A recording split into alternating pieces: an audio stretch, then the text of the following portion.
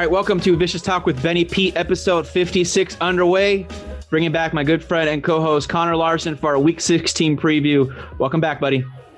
Hey, man, it's great to be here. We have a little Christmas Eve special. I have my what's poppin', Christmas man? What's poppin'?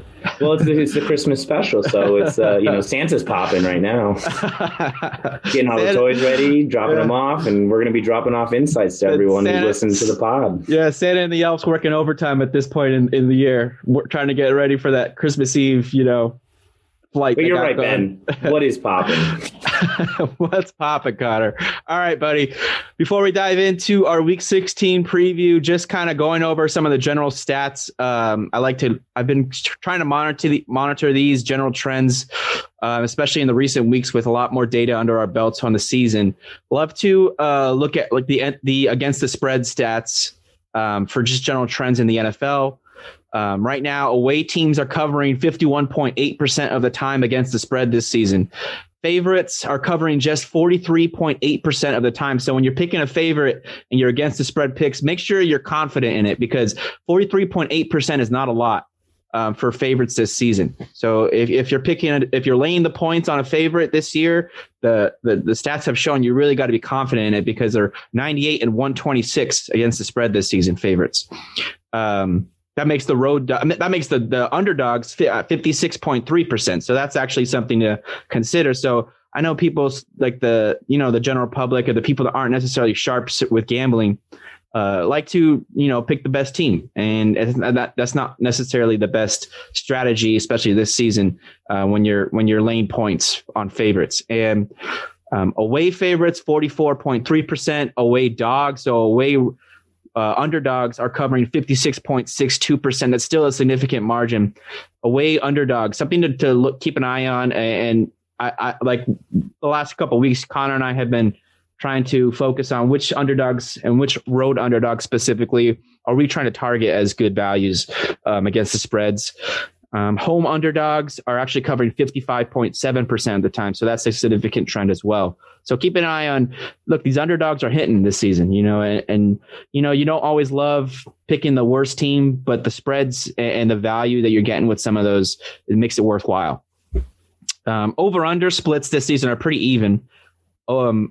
Basically, the over-unders are 109 on the over, 112 on the under. So 49 to 50% on each side. And so it's not significant either way. So the over-under lines have been set pretty well in Vegas and gambling lines this season.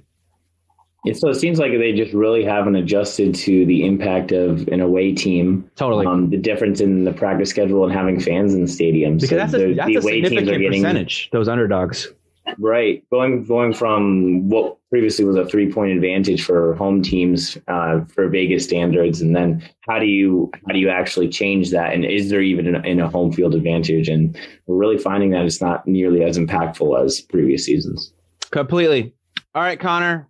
We've been doing pretty well in our handicapping lately. I know sometimes we'll miss one here and there, and we'll have some duds here and there. I mean, who could have predicted those Cincinnati and New York Jets upsets last week? I mean, insane. I mean, those are historic upsets. Were they both? They were both 14-point favorites. I think by the end of that closing line between Pittsburgh and Cincinnati, I think it was a 14-point line. And the Rams were favored by 17. I think the 17.5 points against the Jets. Both lost straight up. Incredible. Really just something that nobody could have predicted. I mean, the site that I use for gambling didn't even offer me a money line odds on the Jets and the Bengals because they didn't want to pay out the possible, right, payout. They would have lost a lot of money on that. So yeah, there's something to be said about this. I mean, really, it doesn't feel like we have a lot of good teams this year. And I don't know if that's necessarily a thing because of injuries or COVID restrictions or, just kind of different variables factoring into this year that are not necessarily ones that you would consider in other seasons in a normal year where you don't really have to worry about a pandemic and operating amongst COVID. And it really feels like there's been multiple seasons within this season for different teams. And with the different levels of injury, we're seeing definitely a heightened level of injury this season. The numerous COVID rule outs and then the change in schedules has really led to some teams playing a lot in short periods of time. And so this season has really become subsets where following the trends that are currently happening in the league is very important. So if you look at the Steelers in the beginning of the season, their running game was fantastic. Their offense and defense was really healthy, and they were dominating teams. Lately, they had 4 games in 18 days, and their top running back and 2 of their top linebackers were both injured. And so we could have seen not necessarily that this team was going to lose on Sunday in a 14-point game, but been more confident in the under, which we were. So I think these are things that we need to stay on top of throughout the season and look for those micro trends, not just season long stats, but maybe the last 4 games to really look into how a team has been doing and how they're going to do in the next game. Definitely. Yeah. Micro trends is a good theme, because I think that when you look at trends that develop over the short term, you got to look at what causes those trends. And so for Pittsburgh, it felt like the injuries, it felt like kind of a shift in their mentality and their motivation. And it seemed like over the last 3 games, they've lost 3 in a row now. And it just, their offense just looks completely out of sorts. Like they're pointing the finger at each other, and the receivers can't catch the ball well. Big Ben. Juju's dancing on logos. Yeah. And now he's lost that mojo where he's like, no, I'm not going to be doing that anymore. So he's losing that edge and he's the cockiness. And that was their MO. And, you either steer into it or you just admit defeat. And, and really the Steelers seem to have at this point, they've been humbled, and they lost to one of the worst teams in the NFL last week by a lot of mutual consent across, all types of platforms. Cincinnati's not getting ranked above, 27th or 28th in most power rankings. And that was a very embarrassing loss for them. But, same with the Rams. That was just like, I watched more of that game. Well, actually, I watched both those games, unfortunately, because they were both kind of lousy games. And the Rams really just had a really embarrassing loss against the Jets. And the Jets defense really just caused the Rams so much trouble. And it has me, I was optimistic about the Rams' chances for this season. But if the New York Jets can cause that much trouble for the Rams offense, I mean, there's going to be teams that will be studying what the Jets did to the Rams in that game, because they clearly caught them off guard. The Rams did not take the Jets seriously enough. I mean, did you hear about the story about how McVay called Gase before? It was like on a Thursday last week, and McVay called him at like 4:30 in the morning. Gase was on the East Coast, so he was at 7:30 in the morning in the office. McVay's studying another tape at like 4:30 a.m. and he calls Gase and he's like, "Man, I gotta tell you, your team plays hard, and you guys, although your record doesn't show it, you guys are playing hard." And credit to the Jets, they do play hard. They've been close in a number of games. They were close to the Raiders. They were close against the Pats. And the Jets are just one of the most. They're probably the least talented team in the NFL, but it felt like that call from McVay was a very passive-aggressive comment, because clearly the Rams did not take the Jets seriously enough. And McVay even said himself, the Jets play hard. And what's crazy is the Jets fans consider this moment maybe the second worst in their team's history, because now they're going to probably miss out on Trevor Lawrence. And I mean, the worst is probably the butt fumble for the Jets. But, there's just a culmination of just miserable times in New York for the Jets. And even when they win, they lose. So, yeah. All right. Well, let's start diving into some of our weekly handicapping. We'll go through each matchup, kind of give you a lean one way or the other, offer some of our best bets, and then we'll close out the podcast with our DFS lineups and our values there. Sound good? Sounds great to me. All right, buddy. Well, let's kick it off. We got a Friday game this week. A weird NFL schedule. We got games Friday, Saturday, and Sunday. I think I heard that's the first time in NFL history that's happened. Friday, Saturday, Sunday games. And I love it. Yeah. So we'll get football each of the next 3 days after today. Christmas Eve, we're recording on Thursday, December 24th. So we'll get football on the 25th, 26th, and 27th. The only game on Friday is the Minnesota Vikings at the New Orleans Saints. Saints laying 7 points as the favorite. The over-under total at 50.5. So going into this one, Minnesota is 6-8. They're 18th in DVOA rankings, Football Outsiders rankings, 2-3 over the last 5. They lost to Chicago last week, 27-33. New Orleans, 10-4 on the season. They're first in DVOA rankings.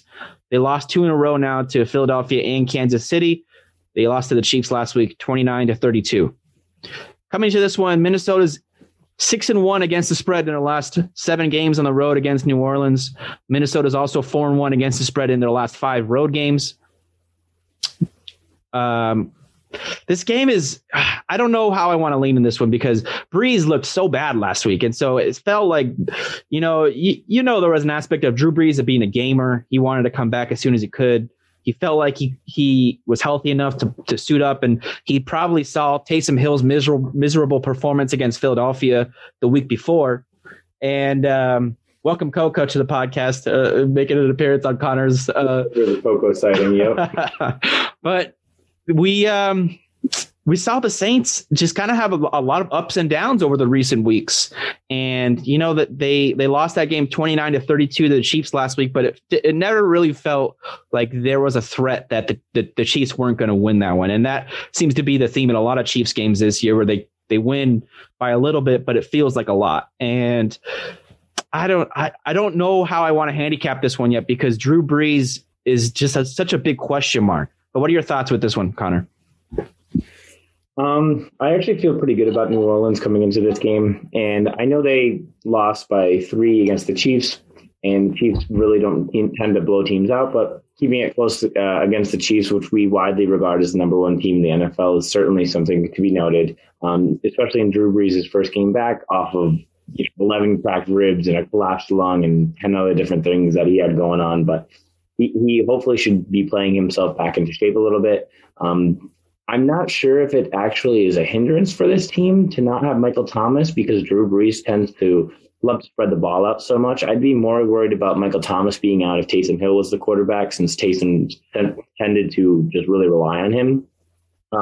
I think Kamara does fine. I think he has a really great game against Minnesota after David Montgomery just torched them. And essentially, Kamara is 10 times better than David Montgomery, even though the guy's on a hot streak. But hey, don't shortchange Monty, man. He's having a hell of a stretch. It is absolutely a stretch, and part of that stretch is because he's been playing some bad defenses, Minnesota being one of them. I think Kamara can do very well here, and I think that the Saints cover the 7 points. Yeah, I don't hate that idea, and I think that the Saints are due for a statement win. But this is one of the road underdogs that I'm highlighting here, that Minnesota just has a chance to cover this, I think, because I gave those numbers against the spread. They do have good records, like consistently against the spread over their year. I mean, Mike Zimmer, since he took over head coach at Minnesota, is best in the league against the spread. The Vikings are consistently a team that covers in gambling sectors. And I don't know, Minnesota just I have a hard time laying the 7 points for New Orleans here, because I just think Minnesota keeps this game close. So if I had to lean one way or the other, I would take Minnesota on the points. But, if I had to lean Minnesota, that makes me think that I like the over at 50.5 more so than anything with a pick here, because I think the Minnesota keeps this game close. Like you said, I think New Orleans offense is starting to improve. Brees hopefully gets a little bit healthier in this one. Hopefully Kamara has a big game because he's been due for one. If anybody in fantasy championships has Kamara, and that's not credit to anybody who does, because he was a workhorse early in the year, and then he hasn't closed out great lately. And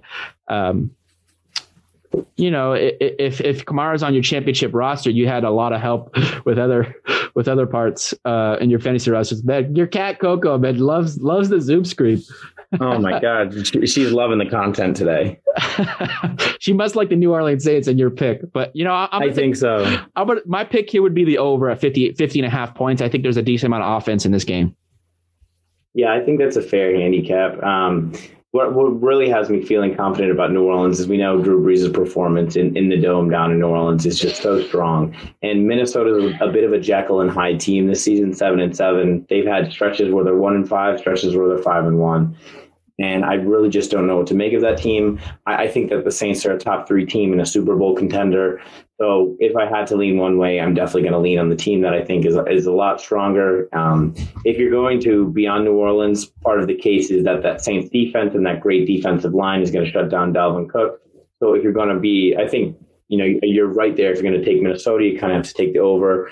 If you're going to take New Orleans, you're going to go with the under probably. Yeah, I feel good about the Saints, but they're certainly not my favorite bet. Okay. All right. Next one. Let's roll into the Saturday schedule. We got 3 games on Saturday. Exciting day of football. The first one we got on the docket: Tampa Bay at Detroit. Tampa Bay, the favorite, 9.5-point favorite here. A big spread, 54-point over under total. Tampa Bay is 9-5 on the season. They're second in DVOA. They consistently get ranked high in advanced stat rankings. They're 3-2 over the last 5. They beat Atlanta in a comeback victory last week, 31-27. Not quite that Super Bowl comeback that Brady had against the Falcons, but close to. Was it 24-7, something like that? Man, Tampa Bay, they seemed down and out in that game last week against the Falcons. Come back and I think they scored like 21 unanswered points or something like that. And Brady led the Tampa Bay offense to a impressive comeback victory there. Detroit on the season, they're 5-9, 25th in DVOA rankings. 1-4 over the last 5 games. They lost to Tennessee last week, 25-46. This game has me. If I have to pick anything, I would take Tampa Bay in the points because I just can't trust Detroit and their motivation in this one. They lost their head coach to COVID protocols. They have the wide receiver specialist head coaches. I can never remember these guys' names, but they had an interim head coach after Matt Patricia was fired, and now their interim manager got close contact and is going to be out for this game with COVID. And so Detroit with a third new head coach on the season. And, I think that's going to negatively affect them. While earlier in the year, I thought the firing of Matt Patricia was going to be a positive boost for them. I don't think that losing your coach due to COVID is going to be good for Detroit. And so if I have to lean one way or the other, I'll take Tampa Bay in this one. They're, but the 54-point over under total has me. It's a high point total, but I lean over because I think both these offenses are going to be scoring points in this one. But what are your thoughts, Connor? Yeah, I'm worried about Tampa Bay. They tend to get down a lot early on in these games, and they seem to just win it by their shoestrings. And so I don't feel comfortable really playing the line in this one. I feel like. What about Tampa a teaser Bay, though? What Tampa Bay? I mean, last week we saw a lot of teams who are the favorites, like Indianapolis, Green Bay. There was a number of favorites last week that people had in teasers, and so the parlays weren't hitting, but the teasers were. And so this could be another one of those instances where Tampa Bay, you tease them down to -3.5, and maybe they cover that one. What I probably do is I throw them in a parlay on the money line. I think they win the game. I'm not confident they win by much. They just seem to keep winning these close games against bad teams where you really wish they were blowing them out. Really up and down week to week, but also within the same games too. But they have so much offensive firepower that even if their defense gives up some splash plays, I like them to come back. And that's why I think a lot of points get scored. So I would probably do something if I want to get some value out of this game along the lines of taking the over and then adding in the Tampa Bay money. That's not a bad handicap. I think so. The over seems to be the trend here with these two teams. I mean, 4 of Tampa Bay's last 4 road games, all 4 of them have gone over. 11 of Detroit's last 13 home games have gone over. And Detroit is 10-3 against the spread in their last 13 games against Tampa. So there's some trends here to consider. I think maybe you're right. Maybe Detroit covers the spread here, but then the over on the 54 might hit. So yeah, I could see that happening. Yeah, and Matt Stafford has been playing better. Last week, he threw a pretty sick touchdown to Marvin Jones in the end zone. I'm not sure if you saw that highlight, but he's looking at one receiver and he came across his body. It was Mahomes-esque. I couldn't even see it good enough until they slowed it down because the quickness of how he did that, man, it's so impressive. And he hit that through between 3 defenders, and that was a hell of a throw. Stafford's been in and out for this team, so I don't know if their record's a true reflection of how good Detroit is. They haven't had Kenny Golladay. DeAndre Swift is healthy and playing well, and he should be active in this game as well. So with Stafford, Jones looking better, Hawkinson's been a mainstay of that offense. Gamer, man. I think they could be okay. I think they could cover this 9.5. Stafford's such a gamer, man. He throughout his career, always suffering those just awful injuries. I mean, he has an injury on his thumb. He had some rib injuries this season, and he still just sucks it up and plays. And he, you want to think that these injuries are going to hinder him, but he still goes out there and balls out. And the Detroit offense, he keeps it rolling. And so, I'm talking myself into thinking they might cover this one. He had previously played with broken vertebrae before in different seasons. Dude. You know, this guy is so tough. I just wish we kind of got to see Stafford in his prime play more competitive and significant games, because he's fun to watch. You know, if you switch the situations between Rodgers and Stafford, who have been mostly rivals throughout their careers, even though Rodgers dominates that matchup because Green Bay has consistently been a better team. You know, if you switch those two opportunities where you put Stafford on Green Bay and you put Rodgers in Detroit, we might be talking about Stafford in a similar light that we talk about Aaron Rodgers. He certainly has the skill set. You know, the decision making has always been an issue with Stafford, and he tends to be more of a gunslinger. But yeah, I mean, the talent's there, and he can put up points. Yeah. All right. Well, enough about Detroit. I mean, we can only talk about the Lions for so long, but let's go on the next matchup. Saturday matchup, afternoon game between San Francisco 49ers and the Arizona Cardinals. Cardinals are the favorite by 5 points.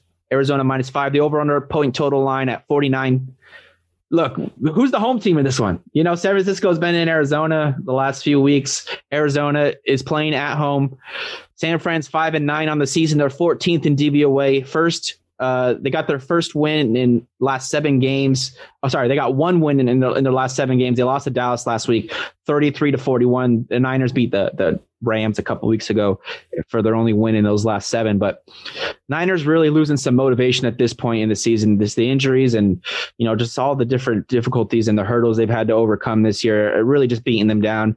And it's hard to see how they get up in this game. Arizona on the season, they're 8-6. 13th in DVOA, 2 wins in a row now, 2-3 over the last 5, and they beat the Eagles last week, 33-26. Look, this is just a motivation game for me, because I think Kyler is starting to come around and put that shoulder injury behind him at this point in the season. He's starting to look healthy again, and I know you mentioned that earlier last weekend.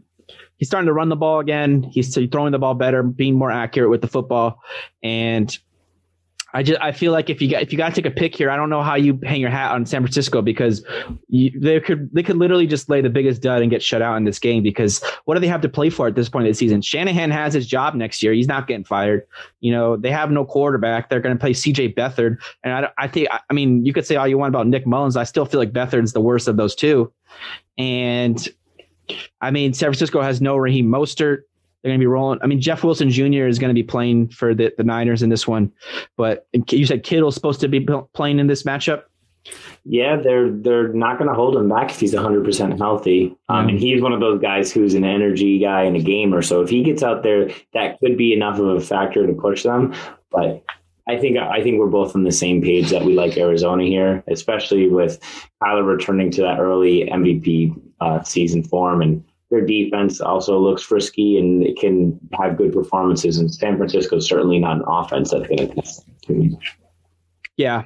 The total for Arizona's last 5 home games has gone over. So if you like an over-under pick here, I would take the over in Arizona -5 in all likelihood. But, you know, I just don't know what I'm going to see out of San Francisco. I don't know what they're going to do.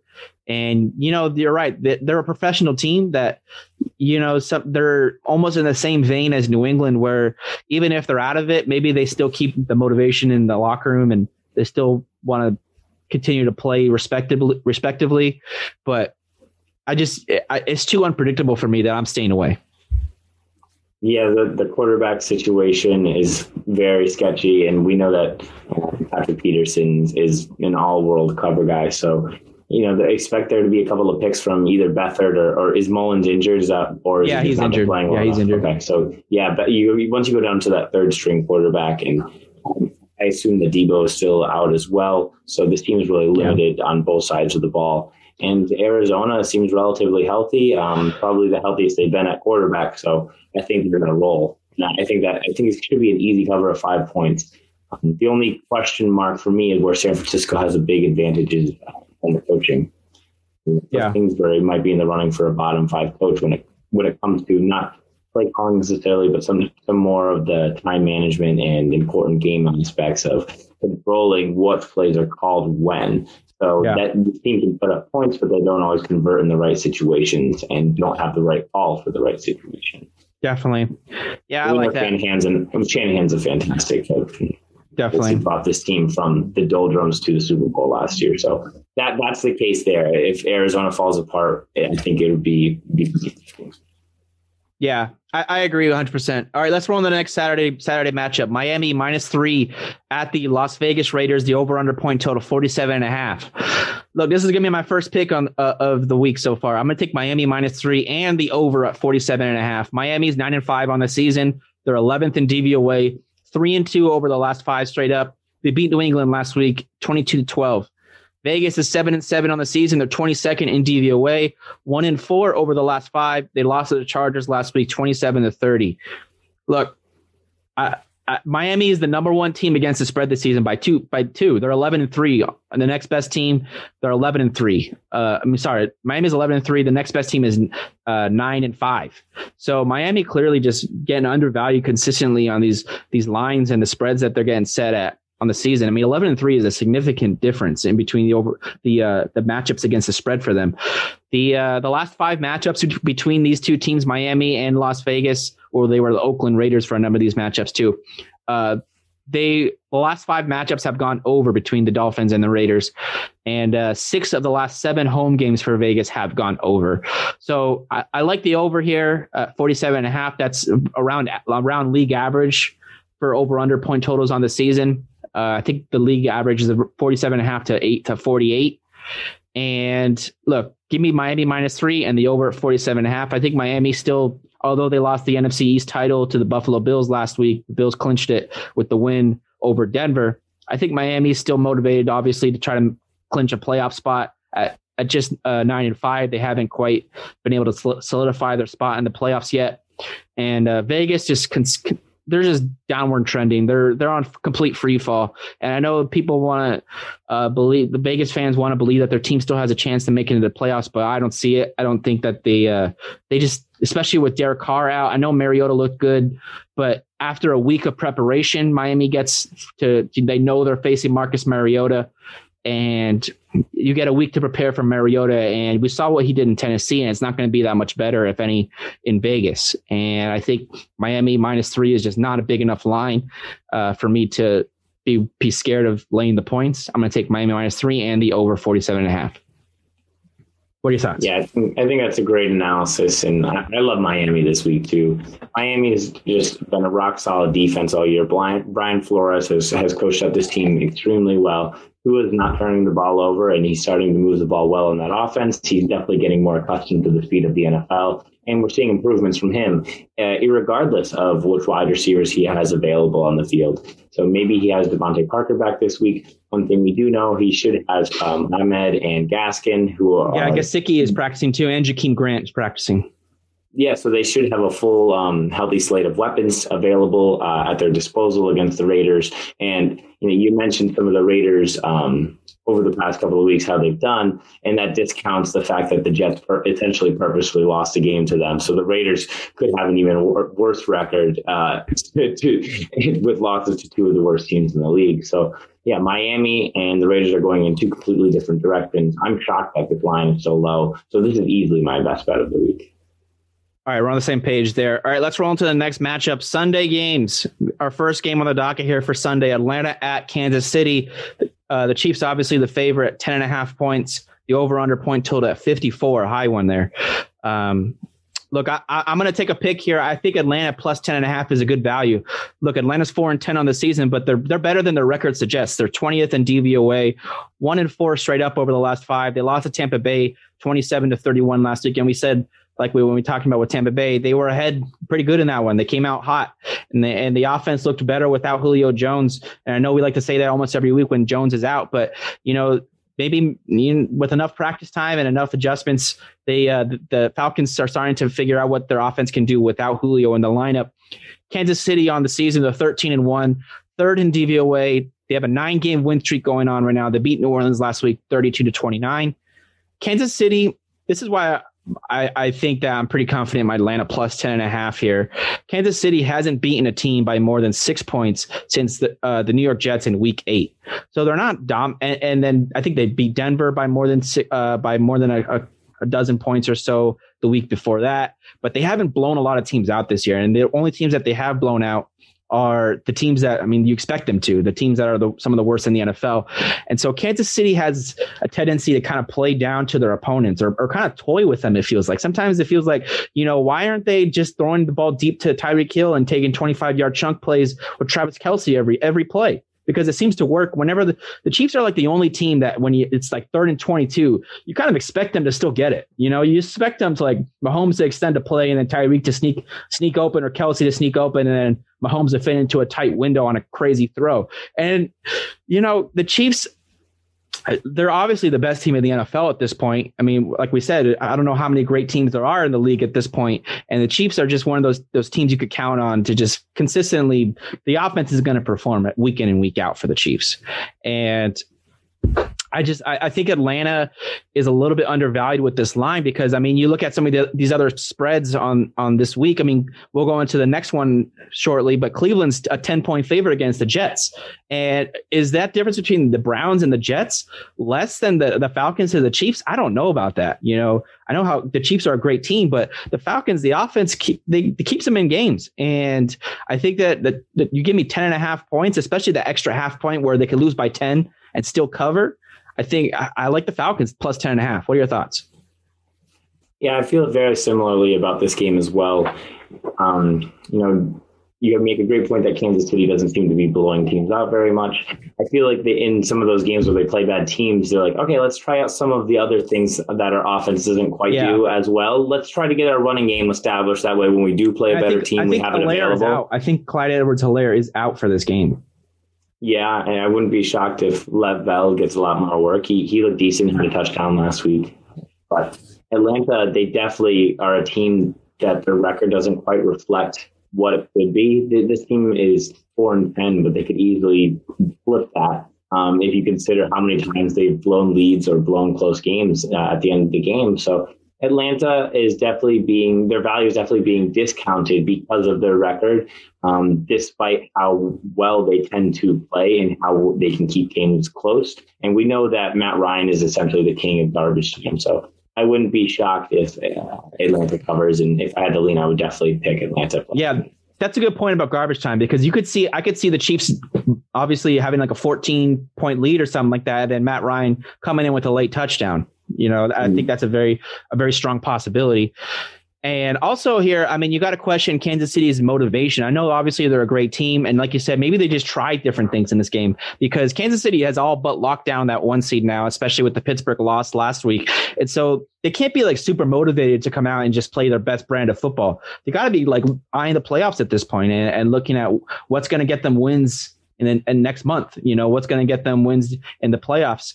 And I think that Atlanta's defense is something that you could try things out on, because the defense is one of the worst against the pass, but they also have some decent defensive line play, the Falcons. And so you have an interesting mix there where the Chiefs can try working on the running game against a decent running defense, but then they also have the ability, if they need to get, like I said, a 3rd and 22 play, that's going to be available for them. They're going to have an opportunity to, stretch the field against the Falcons when they need to in this game. And so with the Falcons consistently being close in games, I think that Atlanta plus 10.5 is a decent value. Yeah, and one thing to note is Tyreek missed practice on Wednesday due to a tight quad or a hammy, and so hamstring. Yeah, that could play into Sunday. If even if it just is, even if he's playing, it could be a limiting factor on that break the field type of threat. So it could limit Kansas City's upside a little bit to where they don't quite meet the 10 point threshold. Yeah. I could see that happening too. If Kansas City starts to get like a 20-point lead or something, maybe they take Tyreek out. Maybe they take Travis Kelce out of the game, and then you get like a touchdown or two late in the game from Atlanta. I think that's a possibility as well. Yeah, once you get to the weeks 15, 16, 17, some of these teams literally have almost nothing to play for, and we'll start to do some player maintenance and health maintenance as they prepare for either the playoffs for some teams or next year for others. Definitely. All right, next matchup, Cleveland Browns at the New York Jets. I know I just mentioned this one, the lines, Cleveland minus 10, the over-under point total 47.5. Cleveland Browns 10-4 on the season. They're 19th in DVOA rankings, 5-1 over the last 6. They beat the Giants last week 20-6. The Jets got their one win of the season last week. They're 1-13, 32. They're dead last in DVOA rankings.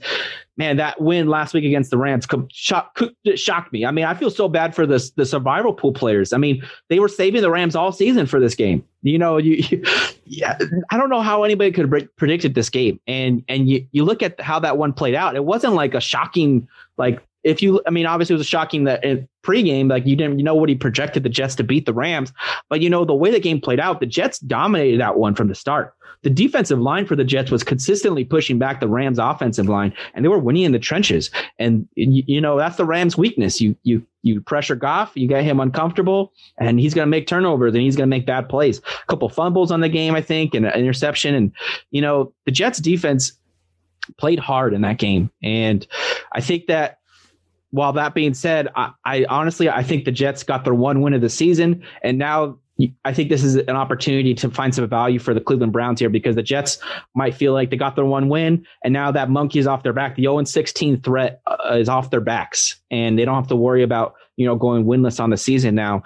And maybe they kind of relax a little bit, and that narrative in the media that's been going around this week about how they just blew the Trevor Lawrence pick and the first pick overall, basically, but the Jaguars now in the lead position for that. It's got me thinking that the Jets can't be super motivated to finish out the season strong at this point. And I think Cleveland consistently gets a little bit underranked in advanced stats and just different money and Vegas spreads. I feel like the Cleveland Browns at -10. This look ahead line was -11, I believe. So the Jets got like a 2 or 3 point boost from their win against the Rams, and the Browns only got like a half point or so boost from their win against the Giants. I just feel like the Browns consistently get spit on because of their reputation, and I feel like while I'm a little bit hesitant to be confident with the Cleveland -10 pick, because I think this could be a flat spot for them where they've strung together now a decent amount of high energy games in recent weeks. But as long as Cleveland shows up energized and their offense is ready to play the way they have been in recent weeks, I think that the Browns and the over should hit in this game. So I like my pick here would be Cleveland -10 and over 47.5. Yeah, for me, this is a tough one to predict because Cleveland's strength is certainly the running game. That's the Jets' defense strength. We saw them shut down Cam Akers, who was running, almost better than anyone in the league going into that game. And the Rams' offensive line, as well as the Rams' running game, was performing as well as any team in the league. Correct me if I'm wrong, but through most of the season, the Rams were the number one running football team. Yeah, and so to have them completely shut down by this Jets D line has me a bit worried about Nick Chubb and the offensive line of the Browns. Now, if Baker is able to get the ball out quick and maybe some screen passes, that can neutralize that. So if I were to go to some Browns offensive players, I think that Kareem Hunt could have a decent game, maybe Austin Hooper. So some of those shorter passes where it will neutralize the defensive line from the Jets. I think that Cleveland has shown that they can clearly score a lot of points if you go to that Ravens game just a couple of weeks ago. But I'm not sure that the Jets will necessarily push this line too much. For me, I just don't have a good read. It's a complete stay away. I don't blame you for that. I like your Kareem Hunt thing because that was going to be part of my DFS part of the podcast, and I think Kareem Hunt is in store for a good game in this matchup because the Jets allow the fourth most receptions on the season to opposing running backs. I think Kareem Hunt gets involved in the passing game in this matchup, and I like his opportunity for a good game. Nick Chubb, like you said, he's Nick Chubb. He's going to get his yards. He's going to get his carries. But you're right. I think in terms of how you gauge Nick Chubb on average, I think you got to knock him a little bit in value for this week because I it's crazy to think that the Jets might not be a good matchup for a running back, but that seems to be the case here for Nick Chubb. All right, let's roll into the next one. This is a good game, and we got Indianapolis at Pittsburgh. The Colts are the favorite by 1.5 points. The over/under point total 44.5. This is a good matchup because, look, we got two teams rolling in different directions. The Colts have been doing really well. They're 10-3 on the season, 8th in DVOA. They have a 3-game win streak. They've won 5 of their last 6, and they beat Houston 27-20 last week. Pittsburgh, we all know about their recent struggles. They're 11-3 on the season. They're still 5th in DVOA rankings. They're in the midst of a 3-game losing streak, and they lost an embarrassing loss to Cincinnati last week, 17-27. We got this is the story of teams just going to completely different trends. And so that's why I lean at Indianapolis -1.5, because look, people want to praise Big Ben early in the season for getting rid of the ball so fast and avoiding the pass rush. I mean, I think he's still averaging like a 2.2 release time on drop back passes. And so that only works when your receivers are getting open in the beginning of the routes and your quarterback is accurate with his throws and the receivers are catching the ball. But none of that's the case with Pittsburgh. And you already mentioned Pittsburgh can't run the ball lately. It was the way they ran the ball against Cincinnati last week was embarrassing. I don't know the specific stats in it, but I can tell you they're not good on third and fourth downs. Whenever Pittsburgh was trying to run the ball against Cincinnati, they couldn't get positive yardage. Benny Snell was awful. And I don't think James Conner is playing this game, is he? Do you know? I don't believe so either. So, look, if Benny Snell... He had 18 yards the game before, and then they held him out last week. So I think that it might just be a thing where they want to get James Conner ready for the playoffs and hold him out. Yeah. And they really need to get him right if they want to have a chance. Yeah, this running game for Pittsburgh and the passing game lately has just been horrendous. And Pittsburgh Big Ben over the last 4 games, 3 of his worst 4 completion percentage games in the season have come in weeks 15, 14, and 13. And those are the 3 losses on the season. And he had in week 13, 62.2% completion percentage. In week 14, 56.76 against Buffalo. And then week 15 last week against Cincinnati, he had a season low of 52.63 completion percentage. That's horrendous. That's below league average, 52.63.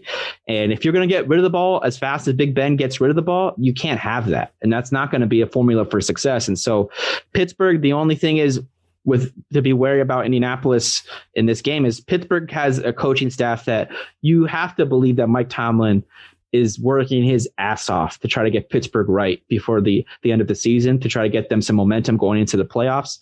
And this would be the game that if Pittsburgh beats Indianapolis, they could finally say, maybe we're turning a corner, maybe we're getting ready for the playoffs, and maybe we'll be a threat to the Chiefs and the rest of the AFC when we get to January and February.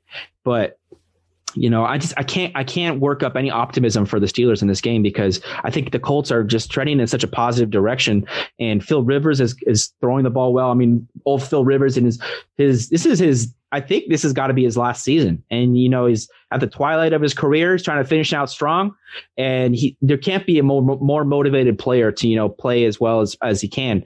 And I think the Colts here. I'm leaning the Colts -1.5. I wouldn't be putting too much money on it because, like I said, Pittsburgh with the 3 losses makes them dangerous. They can't be more motivated than they have been. This has got to be their biggest motivation game of the season, and they need a win. And we'll see what happens in this matchup. But if I had to pick Indianapolis -1.5, what are your thoughts? I think teams are definitely getting wise to the short passing game, and that's why we're seeing Ben's percentage decrease week after week. If I recall the Cincinnati game last week, numerous times there were screen passes to Juju or Deontay Johnson 4 or 5 yards down the field. And the defenders are just selling out. They're absolutely attacking these passes. And sometimes they're even getting there before the ball does, and they're breaking up the passes. And that's ridiculous if you consider a screen pass. There's really not much separation for these wide receivers. There's a lot of press coverage and press defense being played. And these guys are not exposing other teams down the field. And that's the only way they're going to open up the screen game is either get the run game going or get the long pass game going. But there's no play action pass happening right now because there's no run game. And therefore, the teams are keying in on the short passing game. It's so problem after problem. They keep stacking. It's a circular issue for them. And really, at the heart of it, they need to get the run game going. That'll open up the play after pass, and that will open up the screen game. But the thing is with the running game, too, is they're falling behind early in these games. And how can you run the ball when you have a 10-point deficit? How do you justify running the ball when you're down by 10 points from the start? And that seems to just be the MO with the Steelers over recent weeks. I mean, last week it culminated in their worst offensive performance of the season, negative 17.2 expected points added last week. Just a brutal performance for them. They haven't had a 100-yard rushing game in the last 9 games. They have one. They have one 100-yard rushing game in the last 9. They had 106 against the Jaguars, so not necessarily one you want to hang your hat on there. And they have 9 turnovers over the last 5 games, 3 last week. Just really, it's been a tale of 2 seasons. The first 5 games, they were over 100 rushing yards every game, and that's when they were just dominating teams. I have to lean Indy like you are right now because that's what the trends are telling me. The run game's not going. Indy's got a good run D. I don't see how anything opens up for Pittsburgh on offense. And Jonathan Taylor's out. Yeah, I mean, it's a matter of whether or not you trust your stats with this one, because all the stats point towards Indianapolis, and Indianapolis -1.5 being a great value. But you just gotta take into consideration the threat of, this is a beaten down dog. This is like a dog that the Steelers are like a dog you haven't fed in 3 weeks. You haven't given them any food in 3 weeks, and there can't be a more hungry team in the NFL right now. And so that's what has me cautious with the Indianapolis pick, but I can't justify a Steelers pick in this one, because it's really, if they win this game, it's not expected. It's not what the numbers are telling us and what's going to happen. And so if you trust your numbers, you trust your evaluations, you pick the Colts here. All right, let's roll into the next matchup. The Chicago Bears -7.5 against the Jacksonville Jaguars. The over/under point total 47. Chicago on the season, they're 7-7. They're 15th in DVOA. They strung now 2 wins in a row after their 6-game losing streak. Before that, they beat Minnesota last week 33-27. Jacksonville, they're 1-13 on the season, 31st in DVOA, ahead of just the New York Jets. They lost last week in a blowout loss, 14-40 against Baltimore. The Jags can smell that first pick. They can smell it. It's in their grasp. And, the players don't care about that, but, the coaches do. Doug Marrone has to be on the hot seat. His job next season has to be in question. But, just like Adam Gase is with the Jets, Marrone's one of their best assets right now, because he's getting them losses. And players are never going to tank in an NFL game. There's never a player that's going to be like, I want to lose this game. I don't want to play well. But, what the coaches do is, look, it's better for their franchise that they lose the rest of the games and they get the first pick and they bring in Trevor Lawrence. But that's why I expect the Jags to take a lot of risks in this game. I think that they're going to take a lot of risks, go for it on like 4th and 10 or a midfield or something, or take shots downfield and just take risky plays. And I think that some of those they're going to get burned on. And there's a possibility that the Jaguars, are able to execute on some of those, have like the 40-yard bombs or something. And I do like Gardner Minshew. I know he's not necessarily, someone that anybody's gets up excited about, but the stash is someone that I was just kind of had a guilty pleasure for. And really here, for me, I got to take Chicago -7.5 though, because I think, like I said, Jacksonville can't be motivated to win any more football games, because especially after the Jets lost last week, they want that first pick. And we talked about this last week. Chicago was one of our best bets because this Chicago offense continues to improve week in and week out over the last few weeks. I think that's 4 weeks in a row where they continually just have gotten better and better. And I think it culminated in their best offensive performance of the season last week. Chicago's 4-2 against the spread in their last 6 games against the Jaguars. Montgomery has been historically awesome. He's had the best running back stretch for the Bears since Walter Payton. I mean, one of the best fantasy football stretches that we've seen in recent years. I like Allen Robinson. I like David Montgomery. I like Mitchell Trubisky in this game. I think this is a good game for Chicago's offense. I'll take Chicago -7.5 and the over 47. What are your thoughts? Yeah, I see this game exactly the way you do. I think that Chicago is rolling. The Jaguars are very excited at the possibility of losing. And I think that when you have both storylines pointing to the same outcome, you'd be crazy to veer from that as well. David Montgomery has been a world beater, and Allen Robinson has just been a top 5 wide receiver by all respects this year as well. So, give me Chicago and give me Mitch. Give all the Trubisky truthers, man. They seem to be on the right train. Yeah. I know. And I heard this on a podcast I listened to. I feel like I talk about them every week, but I love listening to RJ Bell on the Dream Preview podcast. And he talked about how, he relies actually some on Pro Football Focus. And I know we're not necessarily fans of PFF, and it has me super confused that PFF during this recent stretch of success for the Chicago offense, they're continually ranking Trubisky low in the PFF rankings. And I just, look, I don't know. Look, PFF knows their stuff, where they evaluate every play, and they know they get the football part of the NFL. Like, they really are able to, it's almost like a coaching style of scouting, and they're scouts for these teams. But I don't think that their evaluations necessarily play well for fantasy football or betting, because what I'm seeing is, I saw Mitchell Trubisky. I think he opened that game last week 11 for 11 on completions, and you could say what you want about his talent. He's never going to be the most talented quarterback on the field or the most talented quarterback in the league. But I feel like that Chicago's offense their success over recent weeks can't be denied.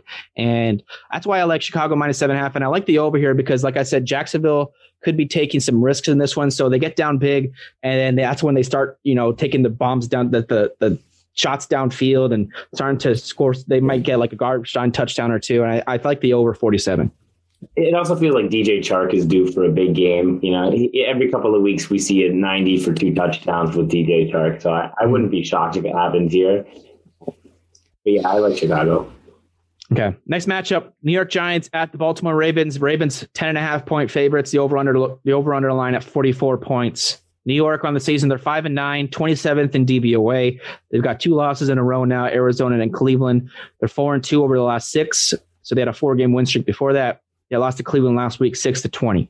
Baltimore 9-5 on the season, 10th in DVOA, 3-3 over their last 6. They beat Jacksonville 40-14 last week, an impressive win. One that, I know we wanted to think that Jacksonville could cover that big spread against Baltimore last week, but Baltimore has a reputation, like I warned listeners about last week. Baltimore has a reputation for blowing away the bad teams and just making statement wins against bad teams. And that was one of them last week. And, the question here is, are the Giants a bad team? So what are your thoughts on your New York Giants here?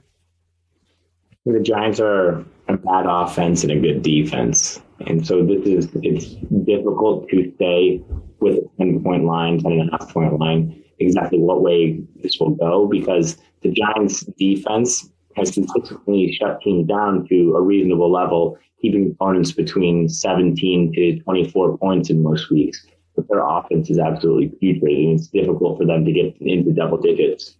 Yeah. Part of the handicap last week was that Freddie Kitchens was going to be the offensive coordinator for the Giants, and we just knew that wasn't going to go well with Jason Garrett sidelined with COVID. And I'm not sure that the Giants offense can do enough to cover the 10-point spread. I'm not sure. Is Daniel Jones playing? It seems like his status is iffy as well. Yeah, I think we got another Colt McCoy is playing. I just really don't see how the Giants can move the ball enough in terms of big plays. And Lamar and the Ravens seem to be a bit healthier now. Mark Andrews is back. Hollywood's back. And those wide receivers looked good last game. So I think that even if it's a game where the Giants defense plays well, the Ravens can still cover this point total, or not cover the point total, cover the spread, just because the Giants offense is so putrid. So I wouldn't be shocked if the game was something like 24-7. And so both things can be true, where the Giants defense plays well and the Giants offense plays poorly. Yeah. Daniel Jones actually is going to play this game, it looks like. I think that news came out today that he's looking like he's trending in the right direction to play in this one. But, I don't even know if that's an upgrade, because if he's hindered with the hamstring and the ankle injuries, that's never good, because he relies heavily on his legs. Game before. Yeah. So that's always a possibility, it might just be too. A stay away, but I'd probably lean the Ravens. If I had to lean here, I'd take the Giants, because for these 2 reasons, the total on the Giants' last 5 games have gone under. So I would lean the under 44, even though it's a low point total. I'd take the under there. And the Giants are 9-1 against the spread in their last 10 road games. So that's a significant trend as well. They're covering on the road as underdogs for most of those, I'm sure. And if I had to lean one way or the other, I would just take the points. I think there's a value with the 10.5 point spread. And the Giants defense, I think, when you have a big spread and you have the underdog with a good defense like the Giants do, I think there's a reasonably decent value with just taking the points and the defense keeping it close. But, like you said, I'm staying away in this game. Yeah, I'm the pessimistic Giants fan, and I started to believe about 2 weeks ago. Well, I don't know how you couldn't be. Took them once, and all of a sudden I gotta, right back down the poop hole. It's not good. The Giants are bad. We're gonna lose. We're gonna lose by a lot. That's my mindset. So take that with a grain of salt. My opinions on this game. Well, talking about poop holes, we got a string of shitty games coming up here. We got. Well, let's flow through these ones really quick. We got Cincinnati at Houston. This is a shitty game, man. Houston -8. 46-point over-under total. Cincinnati 3-10-1 on the season, 29th in DVOA. Beat Pittsburgh last week 27-17 last week to snap their 5-game losing streak. Their first win against any team since losing Joe Burrow. Houston 4-10 on the season, 23rd in DVOA. Lost to Indianapolis 20-27 last week. Look, Cincinnati, just like the Jets were my handicap with them, they got their win of the season. I know they have 3, but this was their one win that they got since losing Joe Burrow. And, I think that with the win last week, maybe they just take a relaxing game here, and maybe they just lay an egg to the Houston Texans here. That's my handicap, because if I have to lean one way or the other, I'm taking the Texans because I think the offense can score points. And I don't think Cincinnati is going to be able to have it. I don't see that offense repeating its performance, even regardless of, Houston's defense isn't anything to be scared of. But I don't see Cincinnati's offense being able to continue that. Yeah, Deshaun Watson's clearly the best player on the field this weekend with all the injuries to, Cincinnati's team, and even with Will Fuller being out, Brandon Cooks and Kiki QT have stepped up in the meantime. So I think that the Texans can score some points. I think David Johnson is back, so they might get a little bit of a boost in the running game. And Cincinnati, they're starting Finley again and Gio Bernard. It was kind of a fluky game last week against the Steelers, and the Steelers they're just a really tired and beaten down team. So it's really not all that surprising that Cincinnati played well. It's shocking that they won, but I don't see any repeat happening this week. The -8 line is kind of scary though, so probably stay away from me, but I would lean Houston. I think Houston wins. I would not be shocked if they didn't cover though, because that team at times can struggle to move the ball. Yeah, Houston's a team this week that I would highlight for a teaser. I think that you're right. The -8 gets me a little scared, but I don't expect them. I don't expect Cincinnati to win 2 in a row, especially without Joe Burrow. And I think that if you take Houston, you might want to tease them down to -2 or so, and I think that's a good value for you. Mm-hmm. All right, next game: Denver at the Chargers. Denver at the LA Chargers in SoFi Stadium in Los Angeles. The over/under point total 49. Another lousy game here. I mean, just 2 teams out of it. I don't know how either team has any sort of motivation besides this being a divisional matchup. They're both 5-9 on the season. Denver's 30th in DVOA, 2-3 in their last 5. They got blown out against Buffalo last week. I wanted to be optimistic for Denver last week, and I got egg on my face with that one. Buffalo just being incredibly hot, and we'll talk about them in the Monday night matchup. But Buffalo made a statement blowout win against Denver last week. The LA Chargers are 5-9 this season, 28th in DVOA, 3-2 over the last 5. They beat Vegas last week, 30-27. Look, my handicap here is take the under. The under has hit in each of the last 5 games between these 2 teams in Denver. These 2 teams between Denver and the Chargers. I'm going to take the under 49 points. I don't think either team's going to show up really, really well in this game. And I think Denver's defense is going to stifle the LA Chargers offense just a little bit. I know Herbert's an exciting player, but if Keenan Allen's still banged up, which by all accounts, I think he's still not 100%. Chargers, you could see it last week that they were missing Keenan Allen, and they got lucky to kind of squeeze that game out from the Raiders. And I think that was more the Raiders just being a really bad team and a really bad team on defense specifically. I think Denver's defense is going to be a little bit better this week than Vegas was last week. So give me the under 49, but I don't really have a pick either way here. I don't know how you can work up a good case for either Denver or Chargers in this game. Yeah, I don't love picking either side in this game, but I would love to highlight a couple of players, and that being, Herbert's still playing for the Rookie of the Year, so there's some motivation there. And then a guy who all season has kind of shown flashes, especially early on, but has dealt with injury was Noah Fant, and he really looked awesome last week. Targeted heavily, and with all the injuries to the middle of the Chargers defense, I think Noah Fant could have a big game. Yeah, talking about these 2 teams, it's not like I like either of these teams as a whole. You have Drew Lock and then a bunch of scrubs. Jerry Jeudy's really not touching the ball enough. The Chargers are dealing with injury to Keenan Allen and Mike Williams, and both guys are questionable, and neither clearly looked fully healthy last week.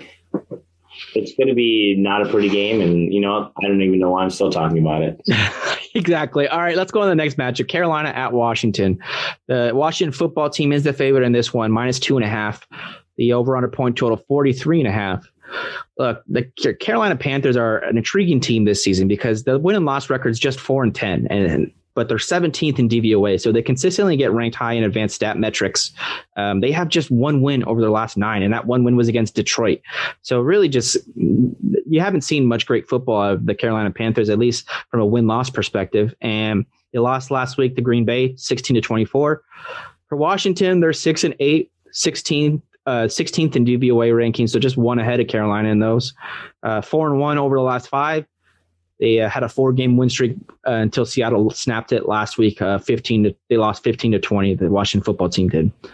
And look, another lousy game here. And if anything, if I have to lean one way or the other, I guess I'd lean Washington, because I think that, they got to be the more motivated team. There's no Christian McCaffrey for the Carolina Panthers. He's doubtful for this game again.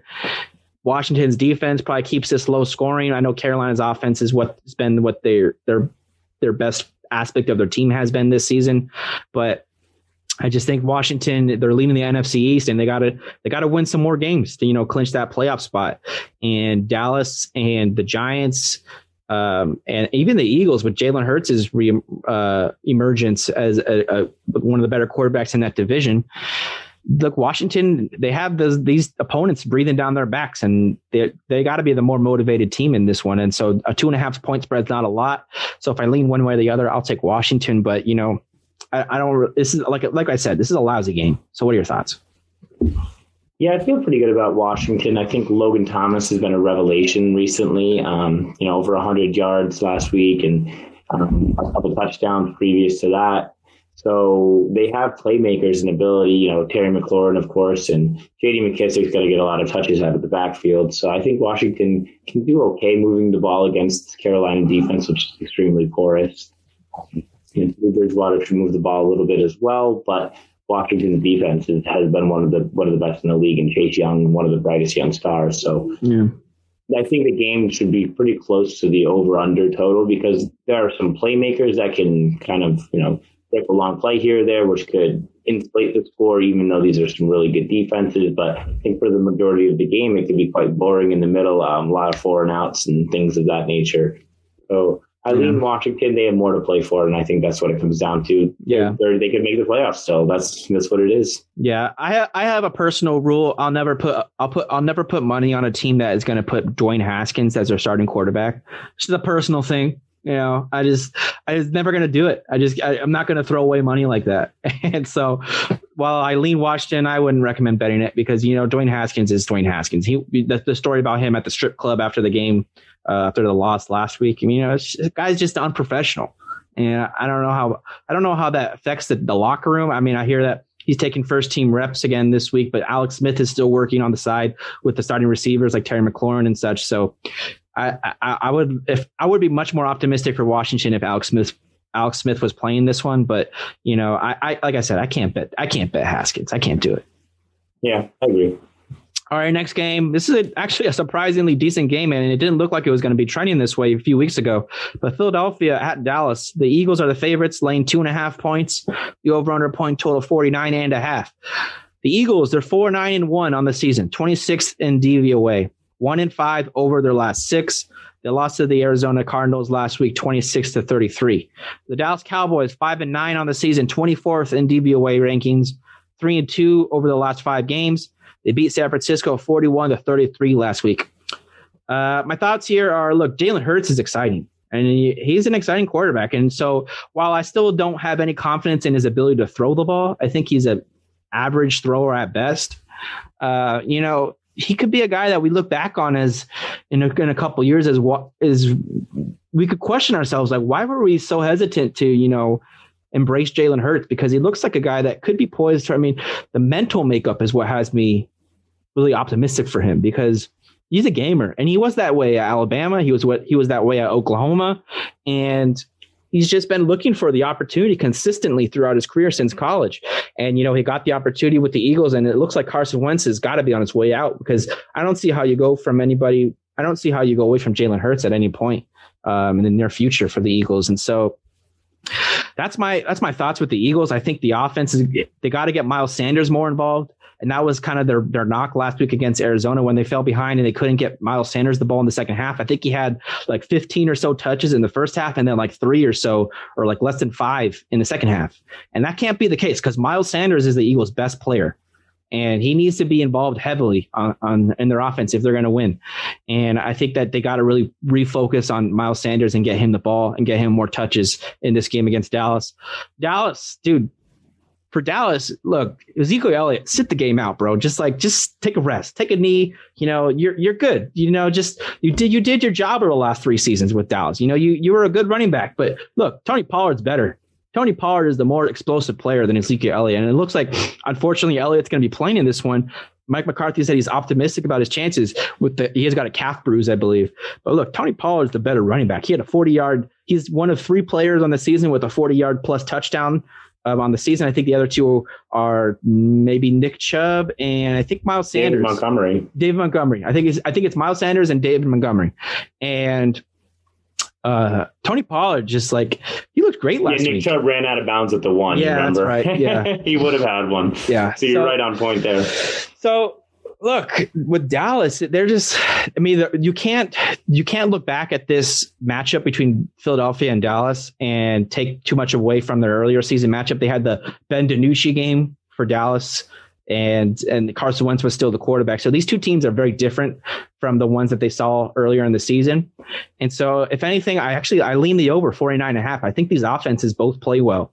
And I think we're going to see a lot of points in this matchup. And so I don't really have a pick either way because I think there's a lot of X factor and a lot of question marks around Dallas's offense going into this game, especially, like I said, with Ezekiel Elliott questionable, possibly sit out. And I think it's better for Dallas's offense if he does sit out, honestly, which is crazy because, I feel like it's like taboo to talk negative about Ezekiel Elliott, but you got to at this point in the season. He's not impressive. Whenever he's suiting up, he just doesn't look good. And I don't know if it's an injury thing or if it's a schematic thing or if it's a condition thing. He looks out of shape. He gets wheezy after. Looks clearly faster and He's definitely more versatile of a player coming out of the backfield. He can catch the ball way better than Ezekiel Elliott does. So he just opens up so many more avenues for this team. And Andy Dalton loves the check down. He always loved to check it down in Cincinnati. And so that definitely fits Pollard's skill set more. So I actually agree with you. Yeah, the Cowboys might be better off without Elliott. Mm-hmm. All right. Well, if anything, like I said, I take the over 49.5. I like that too. Dallas is a professional football team in terms of an offensive standpoint with Andy Dalton at quarterback. He can get the ball to the playmakers and, they're going to put up some points. Philadelphia's defense is nothing to be worried about. And then Dallas's defense is historically bad. So I think Jalen Hurts, another great DFS week for him, another great actual performance from him. And I think Philadelphia is going to be able to put up some points as well. So I love the over. And I actually feel pretty good about Philadelphia in this one. I think Dallas can keep it close in the 2.5 point line. Seems fair. But I think that Jalen Hurts can really get him over the schneid after beating the Saints and playing close against the Cardinals. I like him to be able to score enough to where they can outpace Dallas. Okay. If I had to lean one way or the other, I would agree with you. All right, next game. This is a good one. NFC West battle. This is really, it feels like it's for the division, and it really is. I mean, the Rams at the Seattle Seahawks. Seahawks favored by 1 point. The over-under point total 47.5. The look-ahead line made this game super curious for me because the look-ahead line, I think, was Seattle minus 1.5. And so there's really only been a half-point adjustment after the Rams lost last week. It was super embarrassing for them. The Rams on the season, though, 9-5. They're 6th in DVOA rankings, 4-2 over their last 6 games. Like I said, an embarrassing loss last week to the New York Jets, 20-23. The Seahawks, they're 10-4 on the season. They're a game up on the Rams in the division. They're 9th in DVOA. They're 4-1 over their last 5. They beat Washington last week, 20-15. So if the Rams win this game, I'm pretty certain they own the tiebreaker against Seattle. So if they win this game, the Rams will be in the lead for the division. So this is a big game. The Rams are 5-1 straight up over the last 6 games in this matchup between the Seahawks and the Rams. The total has gone under in 9 of the last 11 games for the Rams this season. The total has gone under for each of Seattle's last 5 games. And so that's why if I lean one way or the other, I'm picking Seattle -1 and the under 47.5. Seattle's 6-1 straight up over the last 7 home games. I think Seattle is going to clinch the division with this game. I hate what I saw out of the Rams offense last week. I think the Jets gave opposing defenses a formula for success, just showing what you got to do against that Rams offensive line to make Jared Goff uncomfortable. And I think the Seattle Seahawks picked that up and really capitalize on what the Rams were weak at last week, as well as what I think they'll be weak at this week. And no Cam Akers for the Rams; he'll be out. I just don't like that. I just don't think that Darrell Henderson and Malcolm Brown are as talented. And I know that they've been a good run team this year. I just don't think that the Seahawks are going to be able to. I don't think the Rams are going to be able to move the ball well enough against the Seahawks to keep up with their offense. I think Seattle's offense has a good game in this one. Seattle -1 and the under is my pick. Any thoughts? Yeah, this is a really tough game to call. Two fantastic teams, divisional game. I lean Seattle as well. I think Russell Wilson's much more trustworthy than Jared Goff. So if I had to pick in a game, which is essentially a toss-up for the home team, give me Russell Wilson and let me take Seattle here. Yeah, that loss last week for the Rams just shocked me. It was definitely spooky. When we saw the Raiders go essentially down to the Jets, we were like, okay, now we can declare this a bad team. And then the Raiders showed it the next week. They're definitely a bad team. Yeah. Well, is that the case with the Rams? I don't think so, but they're definitely vulnerable and they're definitely not as good as we thought they were. Well, they were clearly looking ahead to this game against Seattle. They were clearly just overlooking the Jets and looking to this game. And so while it's possible that the Rams get undervalued in this, I just that's a gut punch loss against the Jets. That's embarrassing. And we'll see if there's a fire still with the Rams. But if I'm forced to pick one way or the other, I'll take Seattle. All right, next matchup, Sunday Night Football, Tennessee at Green Bay. The Packers are the favorites, laying 3.5 points. The over-under point total 55.5. Tennessee on the season, 10-4, or 12th in DVOA. 4-1 over the last 5 games. They beat Detroit last week 46-25. Green Bay, they're 11-3 on the season. They're solidifying that 1 seed in the NFC, especially if they win this game. They're 4th in DVOA rankings. They've got a 4-game win streak going on right now. They beat Carolina 24-16 last week. My thoughts here are, look, my pick is Green Bay -3.5, and I lean on the over 55.5. And I know it's a high over-under point total, but these two offenses, two of the best in the league. And these two defenses are two of the worst in the league. Yeah. Green Bay, I mean, both these teams really, the defenses seems to be whether or not the indicator of whether or not they're going to be a successful team in the playoffs. I think both these teams, their defense seems to be their Achilles heel.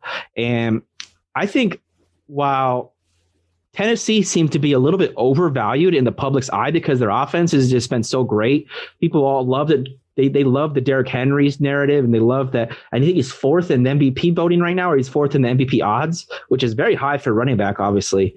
People want to root for the Tennessee Titans because that offense is so exciting. But while on the other end, the Green Bay offense is actually ranked better than Tennessee's, and the public gets tired of Green Bay. They're tired of, every year the Green Bay offense is just really great. Aaron Rodgers is really great. And people are just kind of tired of rooting for Green Bay and hoping that they get that second Super Bowl victory. And I think that in the public's eye, that Green Bay -3.5 is not a high enough spread for me. I think this line should be like Green Bay -5 to -5.5. And I think that Rodgers is one of those guys that he takes seriously the accolades. He takes the accolades and the historic perspective into consideration. And he has an MVP in his grasp. This is the kind of game that if Rodgers has 300 plus yards and 3 to 4 touchdowns, look, he's going to solidify that MVP vote. He's going to turn a lot of voters against Mahomes, and he's got that MVP in his grasp. And I expect him to just go bananas against Tennessee in this game. And the 5 of the last 6 games for Tennessee have gone over. So the defense, like I said, has been playing really bad for Tennessee, and the offense has been playing really well. And Green Bay is my pick here, -3.5. I lean over 55.5. Yeah, I love the over in this game. There's just so much offense ball, and this season both defenses have shown absolutely no ability to stop any other opponent. So it's just going to be a ton of points, and it's an awesome Sunday Night Football game. I'm really glad that this is the Sunday night football game after looking at the rest of the stinkers on the Sunday schedule. It should be a lot of fun. I probably wouldn't bet against the spread on either of these teams. But I would take the over. So that's definitely, I lean Green Bay just because I think they're a more complete team. And I definitely trust Aaron Rodgers. But Tennessee, with the ability to score 70-yard touchdown from Henry or Brown at any point, it's just too scary for me just to completely trust one side here. But the points are something that we know is going to come.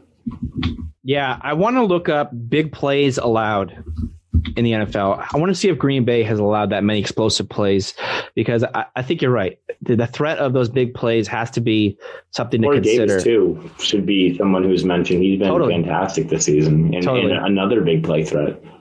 Yeah. So Green Bay on the year, they are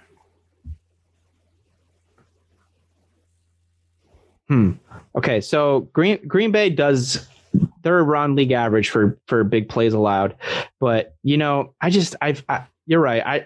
The Tennessee ability to stretch the field with Derrick Henry and AJ Brown and Corey Davis is a threat, and I think that that has to be taken into consideration. But I just feel like I'm confident in Aaron Rodgers, and I want to bet Aaron Rodgers here, so I'm going to lean Green Bay -3.5.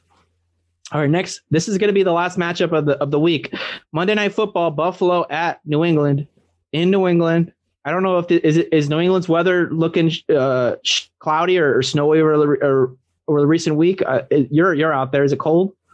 It's been freaking cold lately. Absolutely. I was up in Maine though, so that's gonna double down on the cold temperatures. Okay. But yeah, Buffalo and New England are both teams who are used to playing in the cold, so I'm not sure if it has too much of an impact unless we see just an absolute snowstorm. Yeah. So Buffalo's the favorite, obviously -7. One of the hottest teams in the NFL. Buffalo's 11-3 on the season, 7th in DVOA. They got a 4-game win streak going on right now.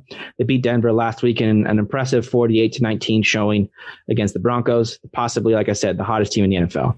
New England 6-8 on the season, 21st in DVOA, 2-3 over the last 5. Lost to Miami last week, 12-22, to officially eliminate the New England Patriots from the playoffs for the first time since 2008.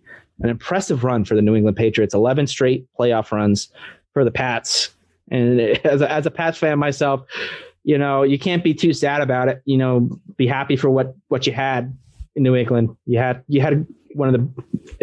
probably the greatest run in professional sports of success, and the Patriots now officially out of the race this season. And I mean, obviously throughout the year, none of the Pats fans were optimistic about their chances after the first, the first 4 weeks were somewhat impressive for them. But then there's the Patriots have been average at best, below average at most of the time this season, and especially over recent weeks. And with Buffalo being probably the hottest team in the NFL, they're 5-0 against the spread in their last 5 games, 7-1 straight up in the last 8. And New England's last 5 games have each gone under on their point totals. Look, I lean Buffalo -7, and I think that I'm pretty confident in that pick, Buffalo -7, because New England is not a team that I expect to lose a lot of motivation because of the playoff elimination. And Bill Belichick said that. I mean, it doesn't really change his game plan much now that he's out of the playoffs. But he's got to say that he's Bill Belichick, and the players in the locker room feel it. Cam Newton had the post about how there's a lot of things wrong with the team, and the answers are inside that locker room. I don't see it. I don't see that. They're just not talented enough. They just don't have enough weapons on offense. The defense has been injured and banged up all year. I think Stephon Gilmore's out for this game again. And if I have to pick here, I'm going to take Buffalo -7. And I'm going to wait to see probably until Sunday night, maybe Monday morning, to see if this line moves, because I would like to move off of the 7 and I think that this game could come down to a touchdown for Buffalo. But what are your thoughts? Yeah, it's hard not to go with Buffalo. New England really just hasn't shown anything on offense this year besides the Chargers game and the Seahawks game. And so when the sample size is that small for their positive performances, and they're in the other games, they just have so much difficulty keeping up with other teams, then I think Josh Allen is going to be able to keep the ball rolling here. And Stephon Diggs is then maybe the best wide receiver in the league with Tyreek Hill. So give me all the Buffalo I can get. I'm gonna ride this trend absolutely. Yeah, it's only 7. Yeah, I don't know how you could bet against Buffalo. I mean, they've looked so good, and look, Buffalo's firing on all cylinders right now. And like you said earlier on the podcast, they could be one of the only teams that could compete against Kansas City because they could score with them. And that offense has looked great. I mean, 48 points last week, an impressive showing against a Denver defense that's respectable. They're not. I mean, I know Denver's not a good team, but the defense hasn't been their problem. And I think Buffalo has a good chance to, New England lost last week to Miami. I think they could lose again to another NFC East rival in Buffalo. And you look at the recent matchup stats between those two. I mean, New England against any NFC East team, and you'll see over the last 10 games between them, New England's dominated every game against these teams that are in their NFC East. And I think it's time for a changing of the guard. And while I'm not happy about it as a Pats fan, you can't deny it. It's undeniable at this point. New England's no longer the best team in that division. They're not even one of the best 2 teams in that division. And so I think Buffalo, that's the biggest motivation factor here. Buffalo wants to, show New England we're going to be in this division. We're the number 1 team. We're going to be the number 1 team for years to come. I mean, Josh Allen's the best quarterback in that division, and Buffalo is going to be a team to be not to be reckoned with for years to come. And I think. That's my factor here. I think Buffalo -7 could be a decent value because I think they want to blow out New England. I think they want to show them, we're the guys. We're the elite team of the NFC East, and that's what they're going to be trying to accomplish against the Pats this week. Yeah, and having Miami as a competitive team this year is going to push Buffalo to want to continue winning to make sure they lock up the division. Well, they already did. Last week they did. Oh, they locked it up as well, too? Yeah. Okay. And, New England, on the other hand, is eliminated from playoff contention, so I think they should be in decent shape. In terms of who really has the motivating factor, it's Buffalo. Okay. All right, that's a wrap for our week 16 preview for these matchups. Again, some of our picks. I like Atlanta plus 10.5. I like Miami -3 and the over 47.5. I like Cleveland -10 and the over 47.5 against the Jets. I lean Indianapolis -1.5, and I like Chicago -7.5 and the over in that game against Jacksonville 47. Any games you're thinking about gambling on this week? Yeah, I definitely like the Dolphins game. That's my best bet of the week. I love the over for the Tennessee Green Bay game. Yeah, I can't forget that one. I like Green Bay in that one -3.5. I think I'm gonna sprinkle a little bit on that. I like Chicago, and then I like Arizona a lot as well. Maybe even Atlanta, too, with that plus 10.5, because we know Kansas City just really doesn't seem to blow teams out. Okay. All right, let's roll into the next segment. Jesus. Yeah, we're rolling an hour and a half on the podcast, so let's try to quicken it up a little bit. We got DFS coming up, Daily Fantasy Selections. Connor and I are doing really well in this segment over the year, really helping our listeners who have been playing our lineups or listening to our values. And this week, I think we're in store for another good one. And to start it off, let's start the quarterback position. I went with Mitchell Trubisky, $5,700 for the week. I think one of my best values. And while there are other guys to maybe target this week at the quarterback position, I thought I would try to save some money. Give me just $5,700 at quarterback for a guy that I think could be in the top 10, maybe top 6 in points this week at quarterback. I like Mitchell Trubisky and his chances to have a good game against the Jacksonville Jaguars. Who'd you go with the quarterback? Yeah, I like that deep dive value. I'm doing something similar where I'm playing the matchup. I'm going with Jared Goff. So, Trubisky and Goff, certainly not household names on your fantasy football teams, but in DFS this week, the matchups look great. Goff gets Seattle, and he's only 5,900. So it just opens up so much more opportunity when you're able to spend under $6K at quarterback. I like it. I mean, look, Goff had a miserable week last week against the Jets, and so nobody could be more motivated to have a bounce back performance than him. And Seattle's defense has over the course of the season been, lackluster, but I'm hesitant to really implement any Rams into my DFS lineup this week, just because I think that the Rams offense has a lot to consider after that bad loss against the Jets last week. One thing to note, Ben, and I think a lot of people have a tendency to do this, is we need to separate fantasy performance from real life performance. So where Jared Goff had a really bad game against the Jets, in fantasy he still put up like 16 or 17 points, which is absolutely fine if you're only spending $5,900. So if that's kind of his baseline in a bad game, we know that Jared Goff just, in the games where the Rams do poorly, he just tends to turn out yardage. Sometimes he's light on the touchdowns, but with Cam Akers out as well, I think he could possibly have 50 pass attempts. Fair. I'll concede to you on that. Fair. All right, quarterback values on the week. Like my number one guy, Aaron Rodgers. I think Aaron Rodgers is going to have the number one week in the quarterback position. And Patrick Mahomes is also a threat, obviously, but Mahomes is $700 more expensive. And Mahomes is obviously an animal. You could pick him any week if you want. I mean, he's an elite player. But Aaron Rodgers is my guy. If you're going to spend up at quarterback, $7,800 for Aaron Rodgers, I think that's worth it. I think he wants that MVP award, like I said. Other guys to target, maybe Deshaun Watson. I think he's in store for a good game against Cincinnati. Kyler Murray. I know San Francisco's defense has been reasonably decent against opposing quarterbacks on the season, but I think Kyler, like we said earlier, I think he's getting healthier. He's looked better. He's running the ball a little bit more. And San Francisco's defense has been banged up. And I think that, Arizona could score a decent amount of points against them this week. Other guys, maybe Josh Allen. He looked great last week against New England. I mean, we said Jalen Hurts could be a good value, but he's starting to get priced up there. I mean, he's ahead of Ryan Tannehill. Tannehill is $6,900. Jalen Hurts $7,000. Other guys, I wouldn't go much lower than Jared Goff and Mitchell Trubisky. I think those are the lowest values that I'm willing to take.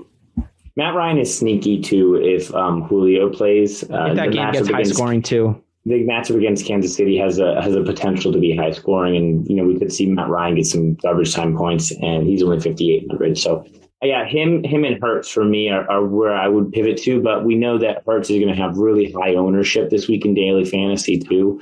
He's really the hot new trend as a running quarterback. So if you want to go for a running quarterback, maybe Tyler is the better play. What about Tua? Tua's priced at $5,400 facing the Las Vegas Raiders. Would you even consider that? I absolutely would consider it. I think what we need to consider for Tua is are his weapons healthy? And if he has Gesicki and Devontae Parker, who are awesome red zone threats and could both possibly catch a touchdown, then I love having Tua there. Otherwise, they really do like to lean on some interesting plays in the red zone to get the running back into the end zone. So we saw Salvin Ahmed do like an interesting little tap pass and with the quarterback and a secondary handoff and they got in the end zone with a running play. And so there's some stuff that they do if those guys aren't available that has me concerned about Tua. But if those guys are healthy, yeah, for sure. I agree. I think I would consider Tua as well. That's probably as low as I would go. All right, let's go into the running back position. I went with my running back one. I went with Miles Sanders, $7,000 on DraftKings. Like I said earlier on the pod, dude, Miles Sanders is their best player for the Eagles. He's their best player. And so while all this excitement is surrounding Jalen Hurts, I think you can't forget about this guy. I mean, he's looked great every time he gets the ball. And when he plays, obviously, he's missed a few games earlier in the year. But I think if Philadelphia's offense is going to have a good game in this one, I think it's got to be through Miles Sanders, not Jalen Hurts. And so while Jalen Hurts is still a good value at the quarterback position, he's going to get his points in fantasy. I think Miles Sanders is the guy that has the big game. Priced at $7,000. I'm comfortable having him as my running back one on the week. Who's your guy? Yeah, I like Miles Sanders too because the only games where he performed poorly is where Philadelphia absolutely got blown out and they had to move on from the run game and it was a lot of Boston Scott. But they're playing against Dallas, so that's just a very unlikely game line. And so Sanders should be a really safe play at only $7K. The guy I'm going with as my number one running back is David Montgomery. And, over the past 4 or 5 games, he's the hottest running back in fantasy football. Yeah. He's only 7,700. So he's coming in cheaper than Dalvin Cook, who's playing the number one run D, way cheaper than Derrick Henry, who's 9,600. And I think he has the potential to put up just as many points as those guys. Yeah. So if I'm getting $2,000 of value there with a rock star running back one, I'm all in. I almost went with Montgomery, but my thought was just like I feel like he's going to be a popular pick in daily fantasy this week. Yeah, has he been too high? That's kind exactly. of that was my thought with him. I mean, obviously, you can't go wrong with this pick. The floor is super high. I mean, if he has, the floor is like 60 yards and a touchdown. He's going to have a good game. Yeah, it's Jacksonville.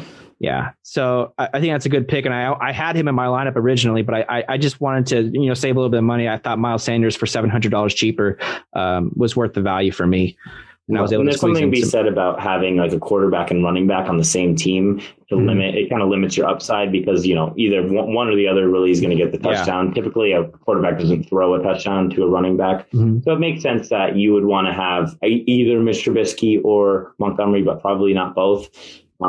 Originally, I actually had Mitch Trubisky as my quarterback, and then I wanted Montgomery as my running back, so I moved off of him. So, both of those guys we like this week for our listeners then. Okay. All right. The running back 2 spot, I went with Kareem Hunt, and I mentioned this earlier on the podcast. The Jets give up a lot of receptions to opposing running backs. And while the rush defense has been a little bit better for the Jets, I think Nick Chubb gets a slight downgrade from his weekly projections. Obviously, Nick Chubb's still a great player and could be a worthwhile value in DFS, but not the best matchup for him. But while that makes a little bit more difficult for Nick Chubb, I think Kareem Hunt is in store for a good game. Priced out at $5,900. I think he could be a running back 1 on the week, maybe a high running back 2 value. And I think Kareem Hunt could be in store for a good one. Yeah, I think you're absolutely right. My running back 2, I'm going with J.D. McKissick. He's coming in at $6,400. One thing to note with J.D. McKissick, this is dependent on if Antonio Gibson plays or not. Now, he's still going to be a good play if Antonio Gibson is active, but his touch levels will definitely drop. He's a guy who catches a ton of passes, so when we're talking about PPR and DFS, he's an absolute rock star with a great floor because of his target totals. Last week, he had another really good game, I think like 24 points, 10 before that, and 17 previous to that. So for a guy who's coming in at only 6,400, really good option. If Antonio Gibson does play and Ezekiel Elliott happens to be out, a guy who's only $100 more is Tony Pollard. I will be sliding him into my lineup Antonio Gibson is active and Zeke is out. Yeah, if Zeke is out, Tony Pollard is the player of the week for DraftKings. He's absolutely a smash, which is why I wanted to bring him up here because J.D. McKissick is literally the same price, $100 less. If you look at my remaining salary, I have $100 left in there. So I literally just do a 1-for-1 swap, get Tony Pollard in there because he's going to be also the goal line guy if Zeke is inactive. So not only to have the pass catcher, but also the goal line guy in one position under 6,500, that is a smash play. Yeah. All right. Some values at the running back position. We already talked about Tony Pollard. If Ezekiel Elliott is out, and it looks like it's a possibility. I mean, I know they're optimistic about him, but I mean, they were optimistic about him last week, and he ended up sitting out on Sunday. So keep an eye on that. You know who I kind of like this week is DeAndre Swift for the Detroit Lions. And while the Tampa Bay rush defense is known for being one of the better in the league, they're second against opposing running backs on the season in fantasy. I think DeAndre Swift has an opportunity to catch a good amount of passes this week. Tampa Bay gives up the most opposing Tampa Bay's defense has given up the most receptions to opposing running backs on the season. So while their rush defense has been good, give up a lot of receptions to opposing running backs. And so DeAndre Swift, I think, could catch some passes and a touchdown in this one. So I like his value, especially with Kenny Golladay out. They got to run the offense through somebody. I think Swift could be a decent value against the Bucs. Other guys, obviously I said Kareem Hunt. I think Le'Veon Bell, he's going to be a starting running back for Kansas City. He's at a decent value at $5,800. I think he could be good. Oh, so James Conner is playing this week, and so I see that now. So we talked about that earlier. I mean, look, Steelers rush defense, you have to stay away from that. You can't play him, but Leonard Fournette is an interesting play with Ronald Jones still on COVID IR, and they're playing against Detroit, which is the 31st ranked run defense in terms of fantasy running back points.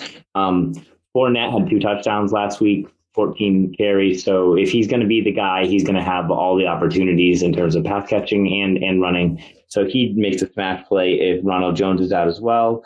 And then monitor the Miami running back situation. If only Ahmed or Gaskin is active, I love that option against the Raiders.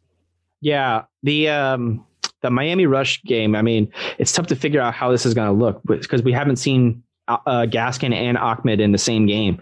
So we'll have to keep an eye on that. It's a stay away from me for daily fantasy this week, just because you're taking a gamble on that. You don't know who's going to be the guy that gets the bulk of the carries. And I mean, it could be both of them have good games, because I think Vegas's defense is that bad. But for me, it's just like one hurts the value of the other too much. And so I'm staying away from both those guys this week. One more guy to mention along the same idea is that, we know Raheem Mostert's out, so we have more clarity there. Jeff Wilson Jr. should get a majority of the touches and be a good play. Yeah. Other guys, I mean, Kenyon Drake's not terrible. Naheem Hines, I think, could be adequate for the Colts, but you're getting down to some risky plays here when you go this low. Yeah, to note that both of those guys are priced out like 5,200, right? So yeah, we're talking pretty cheap players at that point. Maybe if you're optimistic about the Rams' running game this week against Seattle, you go Darrell Henderson Jr. at 4,500 against Seattle. He's going to be the starting guy alongside Malcolm Brown. The 1A, 1B combination between those two, they'll likely see a decent amount of touches, and so at $4,500 for 15 touches probably from Henderson Jr. this week, it's an okay value. All right, so next position, let's go into the wide receiver category.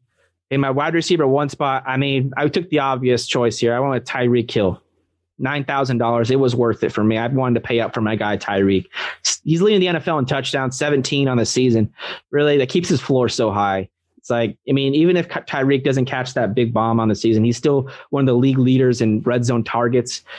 Mahomes just looks his way so often, and the Kansas City offense is just so good. Atlanta's defense giving up a lot of points this year, and Tyreek Hill, I like his opportunity for a big game, even despite the talk about his hamstring woes, his hamstring troubles. I just think Tyreek Hill is just such an animal. I'm going to take him for $9,000. If Tyreek ends up being limited at all, Travis Kelce is a smash play in a great way. You can take up some of that huge dollar amount that he costs and then pivot to somebody else in your wide receiver spot.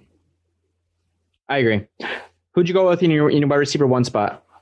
My wide receiver one spot, I'm stacking with Goff, and I'm going with Robert Woods.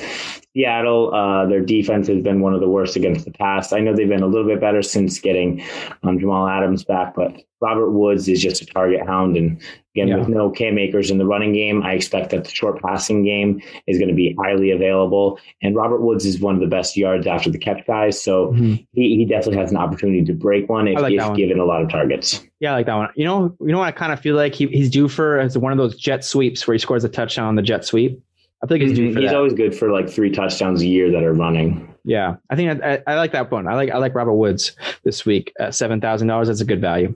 In my wide receiver 2 spot, I spent up again. I wanted to really. I know I saved some money in my running back position and my quarterback position, so I wanted to get the most value that I could out of the wide receiver spot. I went with Allen Robinson, and this has been a trend that I've been rolling with in recent weeks. Robinson's been really closing out the season strong. He's looking like he's going to get his money. He's going to be a wide receiver. He's going to be a free agent this offseason. And I think Allen Robinson is really trying to finish the season out strong. I paid up for $7,700 for Allen Robinson in this one. The Jacksonville Jaguars defense is one of the worst secondaries in the league. And I think that the Chicago Bears offense keeps it rolling this week. For $7,700, I was able to get in 2 wide receiver ones in my book in my daily fantasy lineup. Who'd you go with? So for me, I'm going with Amari Cooper here. I really like the matchup against Philadelphia's secondary. And we were talking about how we like both teams to be able to put up some points in this game. If the Dallas Cowboys are going to put up points, Amari Cooper is still the number 1 target. And for a high potential ceiling guy, and he's only coming in at 5,700. Cooper got 950 yards on the season. He's going to be a 1,000-yard receiver once again, and he's only 5,700. So it's just a great opportunity to get him into my lineup. Yeah, I don't hate that one. The thing with Dallas is, though, it's always a coin flip between which receiver is going to cast a touchdown. It was Gallup last week. I think Schultz has got a touchdown or 2 over recent weeks. You got some guys that aren't necessarily ones that people target in daily fantasy that will be catching touchdown passes. And so I like your Cooper play. I think that, he's a decent value of $5,700, but that's always a risk, which is Dallas having it's kind of weird that their offense is this bad, but it's mainly because Dak Prescott's not around, because they do have a lot of weapons and they have a lot of guys that Dalton could throw to. And so that's what has me worried about Cooper. But, it's a risk that, for $5,700 isn't a terrible one to take. Yeah, I always love if I'm going to spend down on a risky player for him to have that, ceiling, really high ceiling. Yeah. Absolutely. Okay. My wide receiver 3 spot, looks like we both went with the same guy at wide receiver 3, Keke QT, someone that has been getting a lot of targets ever since Will Fuller has been out. I think he's got at least 7 targets in his last 3 games. I think he had 100 yards or a score in each of his last 3 or 4 games, I believe. It was or a score, so 100 yards or a score. So it keeps his floor high. And he's facing a team that isn't, Cincinnati's defense is not necessarily one that's known for being very great. Like I said earlier on the podcast, I think Cincinnati is in danger of, taking a step back in this matchup. I think that, they got their win and now they're content with that. And maybe they just kind of lay an egg and come out flat against Houston in this one. So QT, as long as he plays, he's questionable on the week right now, but I think he could be a good value for $5,400. He's going to be, probably the number 1 receiver for Houston this week. I know Brandon Cooks has been that guy for them as well, but, I think QT could be a good value. Yeah, for the same reasons, the matchup, price, and Keke QT's recent performance, he certainly makes an awesome value play in the flex. I have him in the flex for me, wide receiver 3 for you. Okay. Who'd you go with in your wide receiver 3 spot then? So for my wide receiver 3 spot, I have Deontay Johnson. Deontay drops in. I don't know, but this guy still is a target hound. James Conner, widely effective, so they love that short passing game. And in a game where Indianapolis has a really strong defensive line, to be able to combat that, we said they need to get the short passing game right. And if anyone on this team has high potential and is an absolute burner, it's going to be Deontay Johnson. So I like him at his value. He's only 6,300, and I think he gets a lot of volume this weekend. Certainly. Some other values at the wide receiver position. We're trying to, while we're setting our lineup using the Sunday slate of games, the main slate, to try to keep the, that's the most common DFS lineups that people use on the week to week basis.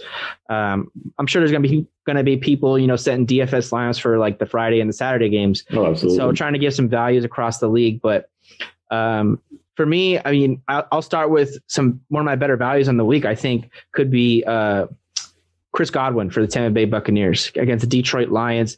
Godwin's starting to, come around and build that rapport with Brady. Caught a touchdown, I think, got a touchdown or 2 over his last few games. And he's priced at $6,000. He could be a good value. He's priced. Look at these guys that he's priced around. Juju Smith-Schuster, guy cost people fantasy matchups last week. He was terrible against the Bengals. In negative points. Yeah. And so the way he's priced, Chris Godwin, I just think that's criminal. He's just too low. You got Deontay Johnson over him, Corey Davis over him, Mike. Come on, Godwin's, you got to get some more respect than that. I think he could be a good value for $6,000. I think that's a good one. Anybody you're targeting this week besides the ones that we already mentioned? Yeah, outside of the players we already have in that same matchup is Antonio Brown, and he's another guy who has a high potential, and he's only 5,300. Brown finally caught one of those Brady deep balls last week, and he put up 20 points. So he had 5 for 93 and a touchdown on 7 targets. Brown I think is going to get 2 to 3 deep targets a game from Brady, and he only needs to catch 1, and that's going to make your fantasy week. And then at 5,200 is Emmanuel Sanders. Sanders had 70 yards last week without Michael Thomas in Breeze's first game back. And Breeze earlier in the season heavily targeted Emmanuel Sanders when Michael Thomas was out. So if Breeze is at least a little bit healthy, Sanders could be a good value play at only 5,200. Fair. Yeah. My opponent in our fantasy matchup decided to pick up Sanders and slot him into his flex. So I'm rooting against Emmanuel Sanders for sure. I'm rooting against him this week. Someone who I think could be intriguing for me is, obviously Devontae Adams is a stud, and in the Sunday Night Football matchup, you're not really a lot of the main slate of games isn't going to include the Sunday Night Football matchup. But for anybody including that game between Tennessee and Green Bay, who I kind of like is obviously Devontae Adams, but Martavis Valdes-Scantling. I think he could be a guy that catches a big play this week for Green Bay. Like you said earlier, Tennessee is going to try to stretch the field against the Packers, and I think the Packers might try to come back up with a few big plays of their own. Martavis Valdes-Scantling is continually a guy that Rodgers looks for deep on deep balls that he throws, and so I think he could be a guy that catches a long touchdown this week. Another guy that I'm optimistic for this week, who I'm taking a dart throw on in my flex position, I'm going to go with Donovan Peoples-Jones for Cleveland, a guy that, he's a rookie, and he's a guy that isn't necessarily someone that people think about with the potential for big plays and having big games. But, he's a guy that he's catching the balls that Baker throws his way. He caught all 3 of his targets last week for 55 yards.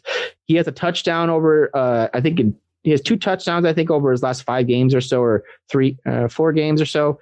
And he's continually becoming a guy that he's a consistent deep threat for Baker, and somebody that when Baker's trying to stretch the field, he looks Peoples-Jones' way. And over the last 3 weeks, he has 8 receptions for an average of 27.6 yards per catch. So, I mean, when he catches the ball, he's getting chunk yardage. And so the only thing is, though, with Cleveland, there's a receiver, KhaDarel Hodge, who had a hamstring injury, and he's coming back now, and he's getting healthier. And so it's possible that Hodge kind of starts to take away some of Peoples-Jones's role in that offense. But, with Donovan Peoples-Jones playing the way that he has been, someone who's been able to stretch the field for Baker in the Cleveland offense, I think that for just $3,700 that I got him at, I think that it's worth the dart throw for me to try to fit some other value across my lineup. Yeah, and then I had Keke Coutee, who we already talked about. He should be a really good play this week. A couple of other good plays that I like. Marvin Jones, if Kenny Galladay is out again. Yes, I was going to mention that. Tampa Bay, really bad against the pass. So Marvin Jones has 2 out of 3 huge games in the past couple of weeks. I think 30 points last week, and then 28 2 weeks ago in DFS with an okay game in between. Might be a guy to look at too. Amendola for Detroit for those same reasons for Marvin Jones Jr. Amendola, kind of a guy that's more of a possession receiver, and Tampa Bay gives up a lot of receptions, and so Amendola could be a guy that catches like 7 to 8 passes on a day in a PPR form, and that's very valuable. And then one other guy who is probably going to be in a lot of lineups once again because he's been extremely hot is Brandon Ayuk. He has 3 straight 20-point games, and he's only 6,700 with Debo out. Possibly George Kittle coming back, so watch out for that. But Ayuk could be another smash play this week. Okay. All right, let's go into the tight end position. At tight end, I had to save some money because I spent up a receiver for Tyreek Hill and Allen Robinson. So I had to find a good value here. And who I found myself on was Zach Ertz. And this isn't Zach Ertz of 2019. This is Zach Ertz of 2020. And the thing about Zach Ertz is he's had such a down year that, he's got to have a bad taste in his mouth. He's got to be feeling, I had a bad season and let me finish strong. Let me, I think he's going to be a free agent at the end of the year, correct? I think he is. Yeah, that is right. And that's one of the big issues that's been going on with them is that they haven't really had good contract talks this year. Yeah. So the emergence of Dallas Goedert was kind of expected. Yeah, he had 7 targets last week, though. So, I mean, Jalen Hurts, if he's going to throw the ball as well as he did last week, I think Hurts had 305 yards or so last week. Yeah, over 400 total, and 60 of which were running. Yeah, so the Eagles offense I like this week, and I think Zach Ertz could be a decent value at tight end, just $3,100 this week. 7 targets last week, 69 yards. Didn't get the touchdown that you're looking for, but I think that could be coming this week for just $3,100. I mean, you're looking at guys priced out around him that are just not nearly worth the ceiling that Zach Ertz has. Because, I mean, we all know Ertz has the talent to be a good tight end. He just hasn't had the opportunity this year. And, I mean, guys that are priced at around the same value as Ertz this week, you got Jimmy Graham, who I'm not excited about. Dawson Knox, Dalton Schultz is more expensive. Vance McDonald is more expensive than Zach Ertz. Dan Arnold for the Cardinals is more expensive. I mean, come on. I mean, Ertz is more talented than these guys, and so I think he deserves a little bit more respect. And so I went with him in my tight end spot for $3,100. Yeah, I think that's a really good play. For me, I also had to spend down at tight end, and I went with Austin Hooper.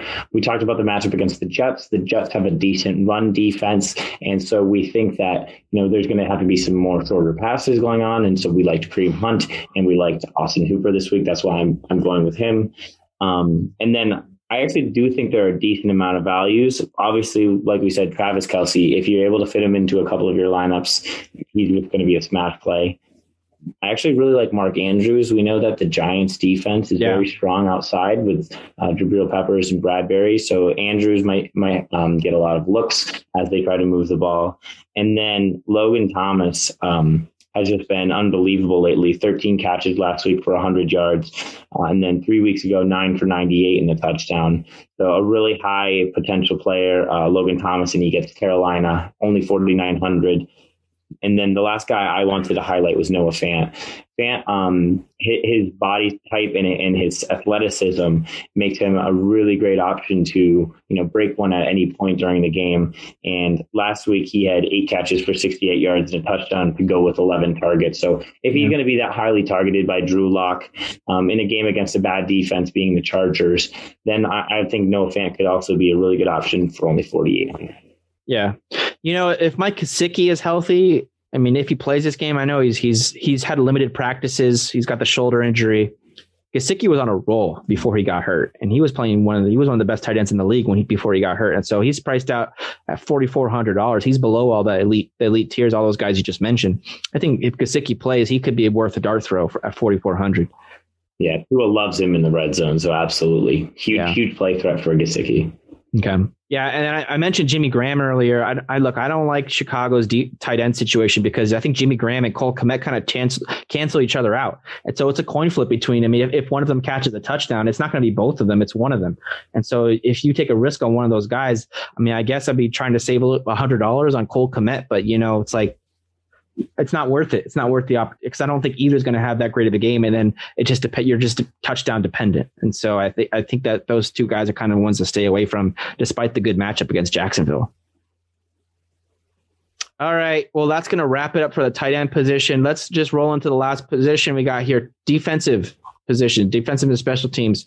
I went with the Denver Broncos. I was going to say Seattle. No, not Seattle. I had Seattle initially, and I'll talk about them for a value. But I went the Denver Broncos against the LA Chargers, $2,300. Like I said, I think the under is going to hit this game. I'm not liking the points in this matchup, and I think that both these teams are going to struggle to score points in this game. I think Broncos defense could be an adequate value for $2,300. I was able to save money there and spend it elsewhere on my lineup.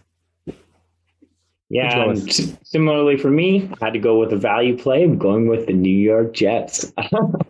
And that defensive line last week, the D line looks good. They can make some plays, and Cleveland's not known for being the most explosive team with Baker at quarterback. I know they've shown some points this season that they can score, but in general, he's more of a game manager. And if we're going to stifle the running game, then I think the Jets could be a decent value at only $2,000. They're the second cheapest team on the slate, behind only ahead of the Atlanta Falcons against the Chiefs. And I wouldn't ever suggest playing anyone against the Chiefs. So give me the Jets for only $2,000.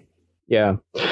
So other values at defense, I mean, there's not much to be optimistic about at the lower end of these defensive prices. I mean, like I said, the Seahawks might be one of the lower ones I'm willing to, consider, because I think the Rams offense really got stifled last week, and maybe the Jets were able to show the Seahawks on a couple tips on what they could, do to help them this week against the Rams. And I think the Seahawks defense could, the Rams are one of the worst turnover teams in the NFL. And so the Seahawks could, get a couple turnovers, an interception, a fumble, no Cam Akers, just kind of some things stacking up against the Rams in this one. I think the Seahawks could be an all right value at defense. Not a whole lot to be optimistic about with these lower tier teams, though. Any thoughts on any values at defense? Yeah, going up $1,000 from the Jets, the Washington football team is $3,000, and that defense is just littered with talent. Over the past 5 weeks, they've had at least one interception or fumble recovery in each, and 9 turnovers forced in total.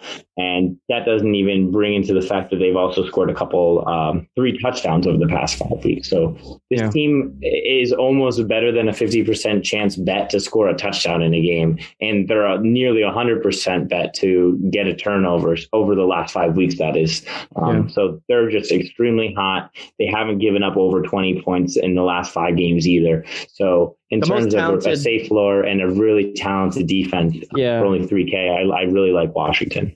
So when you consider talent and price, the Washington football team has to be the one to highlight too. I like that one because for just $3,000, there's a big bundle of defenses priced out more expensive than they are this weekend. Like you said, they're loaded with talent.